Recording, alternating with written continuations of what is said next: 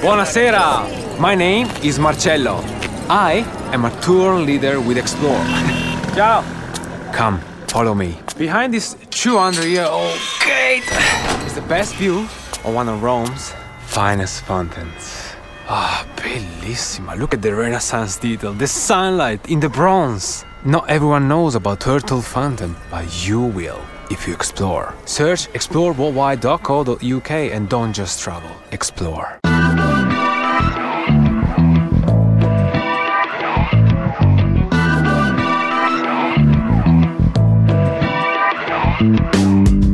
Hello and welcome to the Bunker USA. I'm Chris Jones.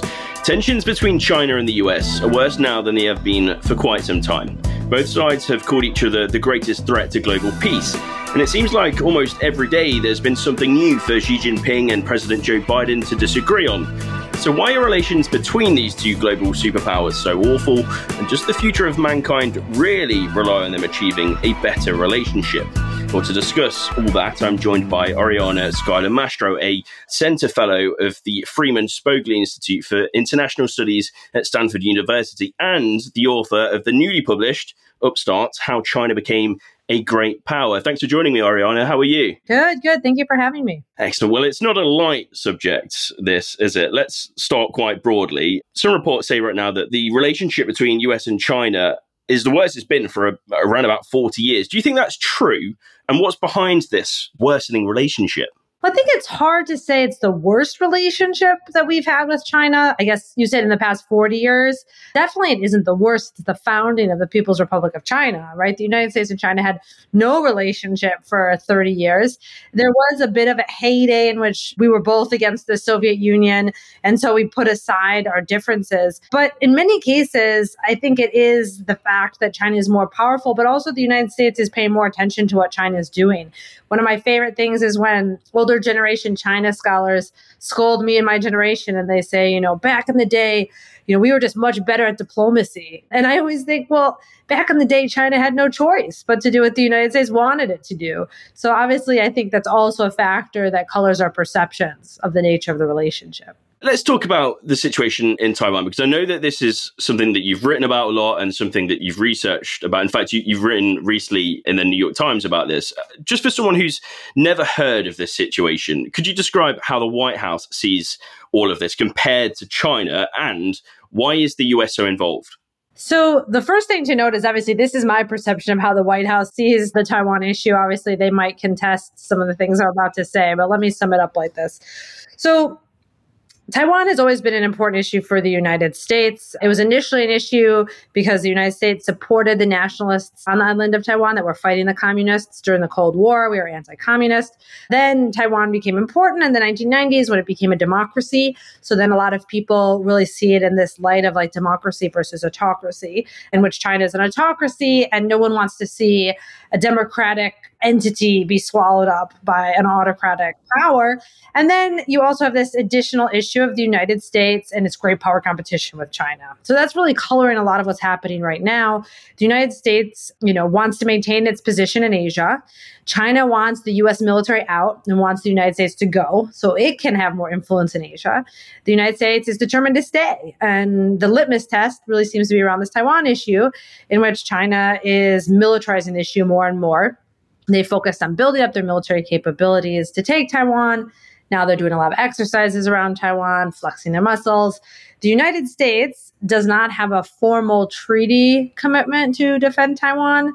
This is kind of a technicality. We canceled that treaty when we normalized relations with Beijing, but U.S. Congress said, wait a minute, maybe we don't have a formal treaty obligation, but we're going to pass a piece of legislation that requires the president to seriously consider what needs to be done, to defend Taiwan and to maintain peace across the strait. So this is a domestic political issue for the United States. And it's also, in Beijing's mind, a domestic issue, because Beijing would say, listen, this has nothing to do with you guys, the United States. This is the continuation of not only, a 7 decades long civil war, but also a continuation of what they refer to as the century of humiliation, because Taiwan was initially, of course, in their view, taken from them in the War of 1894-95 when Japan took Taiwan. So there's this long history. Emotions went really high. What I can say with confidence is, Beijing is unhappy with the status quo, and the United States wants things to stay exactly the same now forever. So we can contest many things, but the first sort of fact, I think, is the country that wants change is China, not the United States. The question is, the United States is doing a lot of things to try to keep the current situation.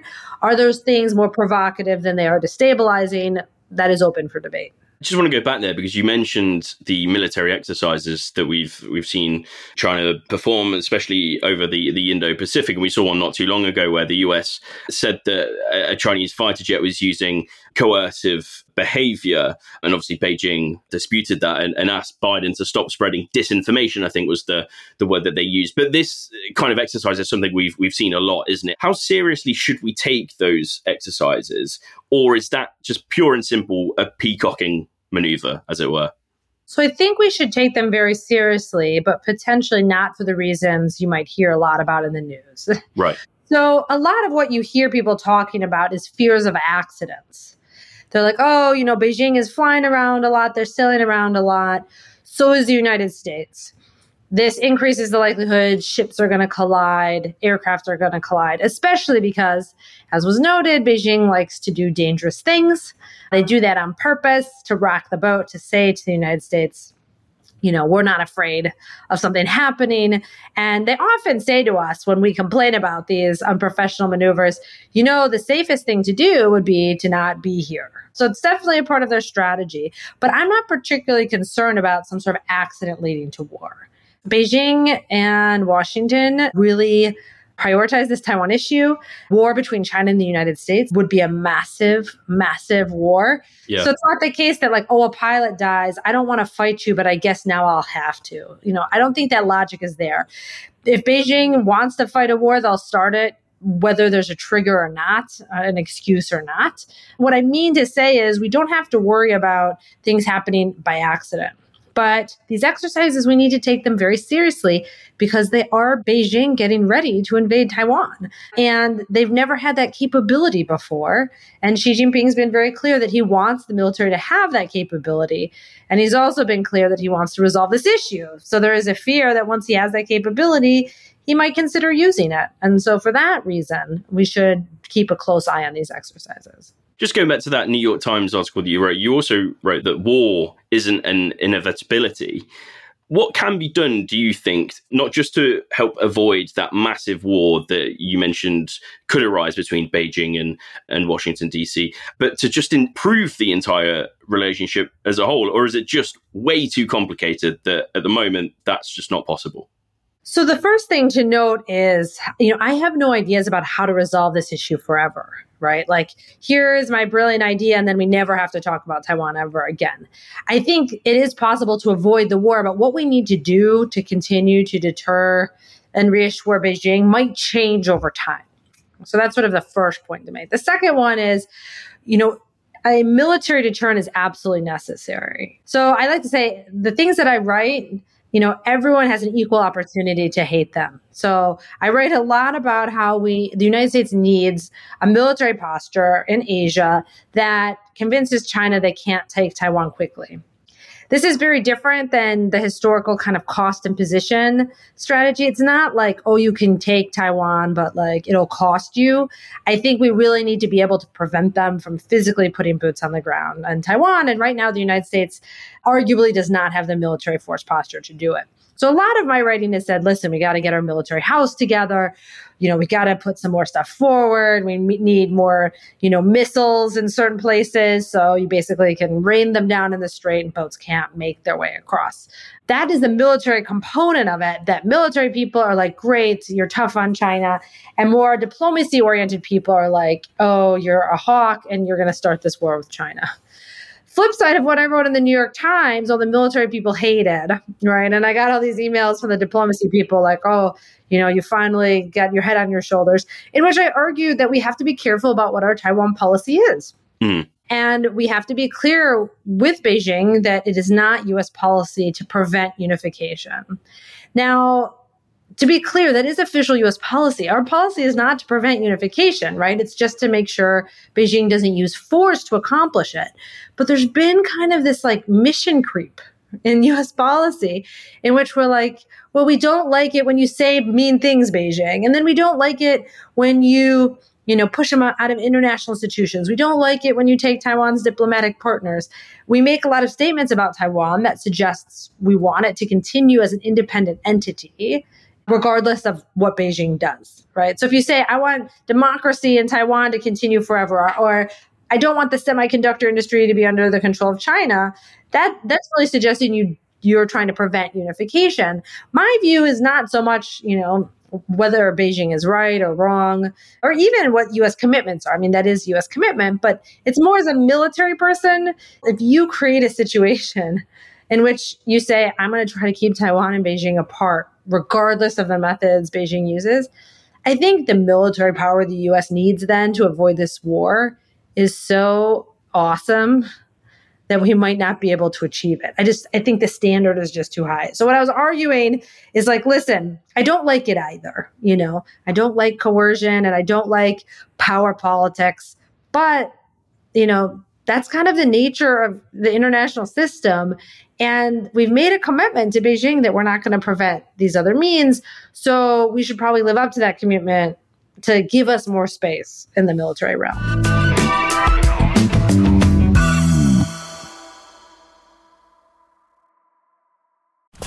Namaskaram. My name is Nayad. I'm a tour leader with Explore. Come, follow me for a breakfast you will never forget. Namaste. Because you are going to make an incredible masala dosa under the watchful eye of my mom. Kya baat hai, ma? Each home adds their special touches. But not everyone gets to join in a traditional family meal. You will if you explore. For global adventures, search exploreworldwide.co.uk and don't just travel, explore. How's it? My name is Lazetti. I'm a tour leader with Explore. Come on, let me show you something. Oh, careful. Can you see it? Oh, trust me, it can see you. There, between the trees. It's not every day you get to see a rhino on a walk. I guess not everyone is taken to the right places, but you will be if you explore. For global adventures, search exploreworldwide.co.uk and don't just travel, explore. Shipping can make or break a sale, so optimize how you ship your orders with ShipStation. They make it easy to automate and manage orders no matter how big your business grows. And they might even be able to help reduce shipping and warehouse costs. So optimize and keep up your momentum for growth with ShipStation. Sign up for your free 60-day trial now at ShipStation.com and use the code POD. That's ShipStation.com with the code POD. I want to talk about diplomacy a little bit more because in your book, The Costs of Conversation, you talk about the factors that may lead to a lack of open dialogue between countries. And one of those factors being the fear that speaking too much basically could be perceived as weakness by the other side. Could you talk me through that a little bit? And do you think that that's what we're seeing in the case between the US and China right now? Yes. So I think it's absolutely what we're seeing between the United States and China. And it's interesting, if you asked me, like, why do we have that perception? And I give some psychological examples in that book. Some, more popular, like the 3-day rule. Like if you go on a date with someone, you're not supposed to call them right away, right? Because it makes you look desperate. It's, it reminds me of my mom when she read that book. She was like, it took you 6 years to write this? I mean, this is just common sense. But that's, great scholars and our common sense. But the bottom line is, for whatever reason, we've socially constructed this idea, right, that the willingness to engage means that you're kind of desperate, you're weak, you're like, in the book I talk about, you're fighting a war. If you're willing to engage, people think you're losing. Right? Like, why else would you talk? And that leads to all these second and third order conditions. And so Beijing, as the weaker party, historically has often refused to talk as a way of demonstrating their resolve and their strength, right? And this is especially the case given what I was mentioning before about the dangerous encounters. Beijing is trying to say to the United States, listen, we are so willing to fight a war with you that not only are we going to do all these dangerous things, but we're going to make it so you can't even talk to us if there's a misunderstanding. And we know that makes you very afraid that war is going to happen, right? So it is a maneuver to communicate that sense of the willingness to fight and resolve. And it can be quite effective. And that's why it creates this additional obstacle to resolving conflicts beyond just like, once we talk, can we come to some sort of agreement? Are we at a tipping point in terms of diplomacy and talks in this relationship? And what I mean by that is really that we have so much conflict going on in the world right now, especially when you consider the war in Ukraine and how long that's lasted for and how long that's likely to last for. But now we also have the reemergence of greater fighting in Israel and the US ramping up its financial aid in both of those wars. So are we at a tipping point with US-China where they will potentially be forced to talk to each other, even if they don't necessarily want to right now? It does take a lot to force countries to talk to each other when they don't want to. I don't think we're at that tipping point. I mean, right. Ukraine, what's happening in Israel, everyone cares about it, but it's not presenting a real existential threat to Beijing. I mean, maybe not really a threat at all to Beijing. And then you can argue not really an existential threat to the United States. So those types of things don't push these two countries together. In wartime, it's really like, you have tens of thousands of deaths. For democracies, you risk, getting voted out, or for an autocracy, the leader is getting pushed out of power or the leader dies, and that's why you can talk. So it really takes pretty extreme scenarios for countries to be willing to talk if they're actually fighting each other. The stakes are lower now because we're not actually fighting each other. We're just sort of at this diplomatic stalemate. Now, I will say, though, I don't really see any signs of it thawing. Like every couple of weeks you hear in the news, there's a meeting between US leaders and Chinese leaders. And then I get all these media requests. They're like, is everything going to be better now? I was just in Beijing a month ago. I'm going in 3 days. Like when I'm there, I don't really have a sense that either the US or the Chinese side are really willing to make any significant changes to their approaches to allow for a better relationship in the future. Talking about the future, it seems ever more likely from our perspective in the UK that Donald Trump might be elected in the next election. Now, people often accredit, a worsening relationship with China and the US with Trump and his foreign policy and how he dealt with relationships with other countries. Say he was re-elected in 2024. What impact do you think that he would have? Or again, is that an impossible question where you just have to wait and see because he's so unpredictable?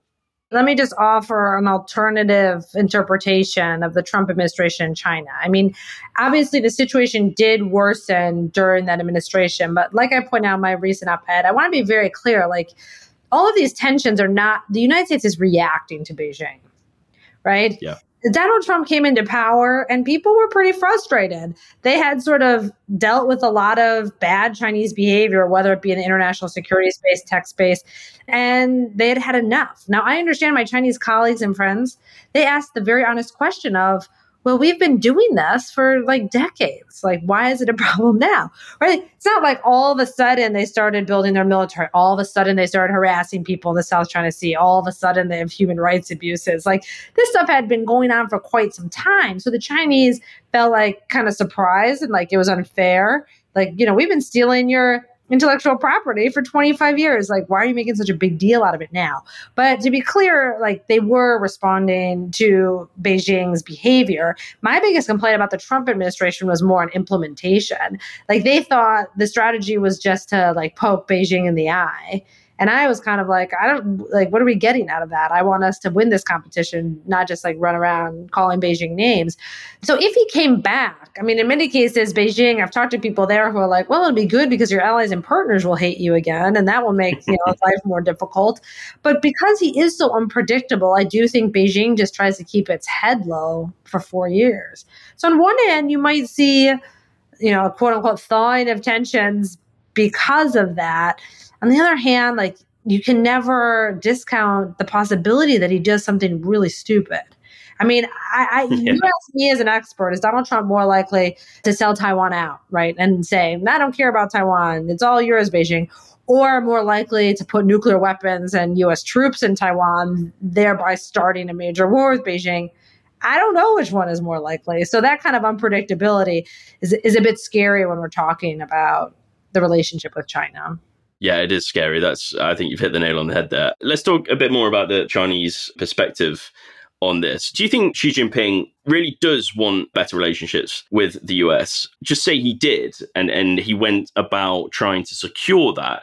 Would that not just turn Russia almost into more of an enemy than a friend that it exists right now? So I don't think that the relationship with Russia is really a factor in Xi Jinping's thinking about the United States in terms of like, oh, I could be nicer to the United States, but it will upset Putin. I mean, for a very long time, Beijing has been able to manage both of those things. And the threat perceptions Russia has about China were mainly about Chinese behavior along the Russian border.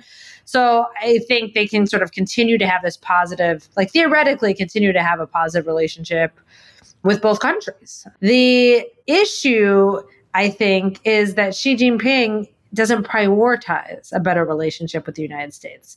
So over the past 25 years, that has been a primary factor determining how China behaves. They understood that if they were going to rise to great power status, and I talk about this in my new book, that they really had to manage U.S. threat perceptions, right? Because the United States was so much more powerful, it could have strangled the rise of China, right, in the 90s, 2000s, the economic, political, or military rise.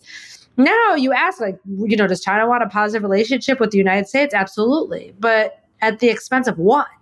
Are they willing to sacrifice some of their key strategic goals for it?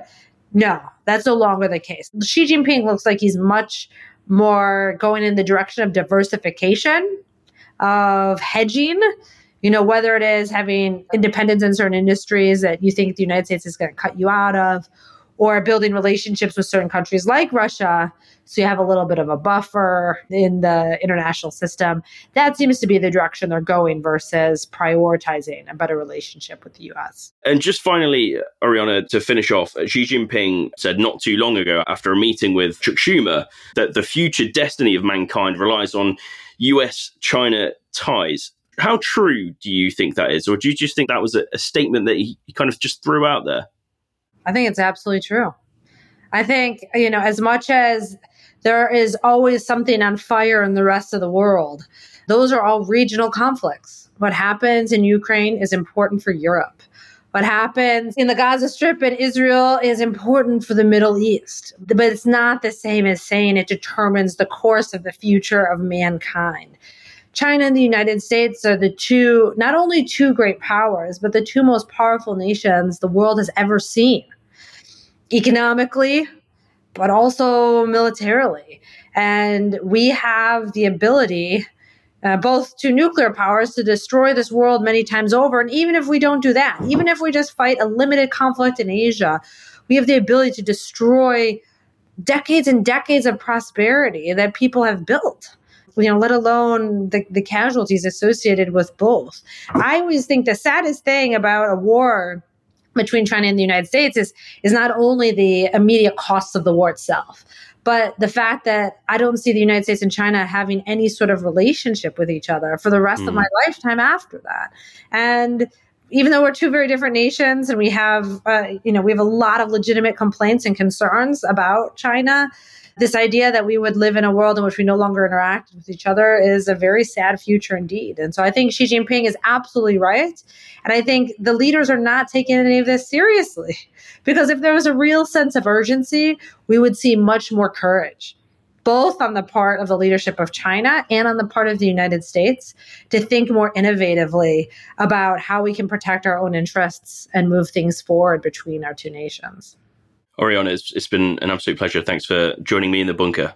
Thank you for having me. Listeners, if you enjoyed this episode and like what we do, why not back us on Patreon? For £3 a month, you'll get access to all of our episodes ad-free. But more importantly, you'll be helping to keep important and informative conversations just like this well and truly alive. I'm Chris Jones, reporting from the bunker. Good news, your favourite history nerds are back. Yes, we at We Are History have been trawling the history shelves of our local bookshops. Well, I have, John. You mostly went round finding your books and moving them to the front of the displays. If I can find them, it's a bonus. We are ready to tell you all about what we've learned, from the revolting French to some revolting women. Via some Brits abroad and a foul-mouthed Irishman. So, download We Are History. Our laughable attempt at a silly history podcast. With me, John O'Farrell. And me, Angela Barnes. Wherever you get your podcasts.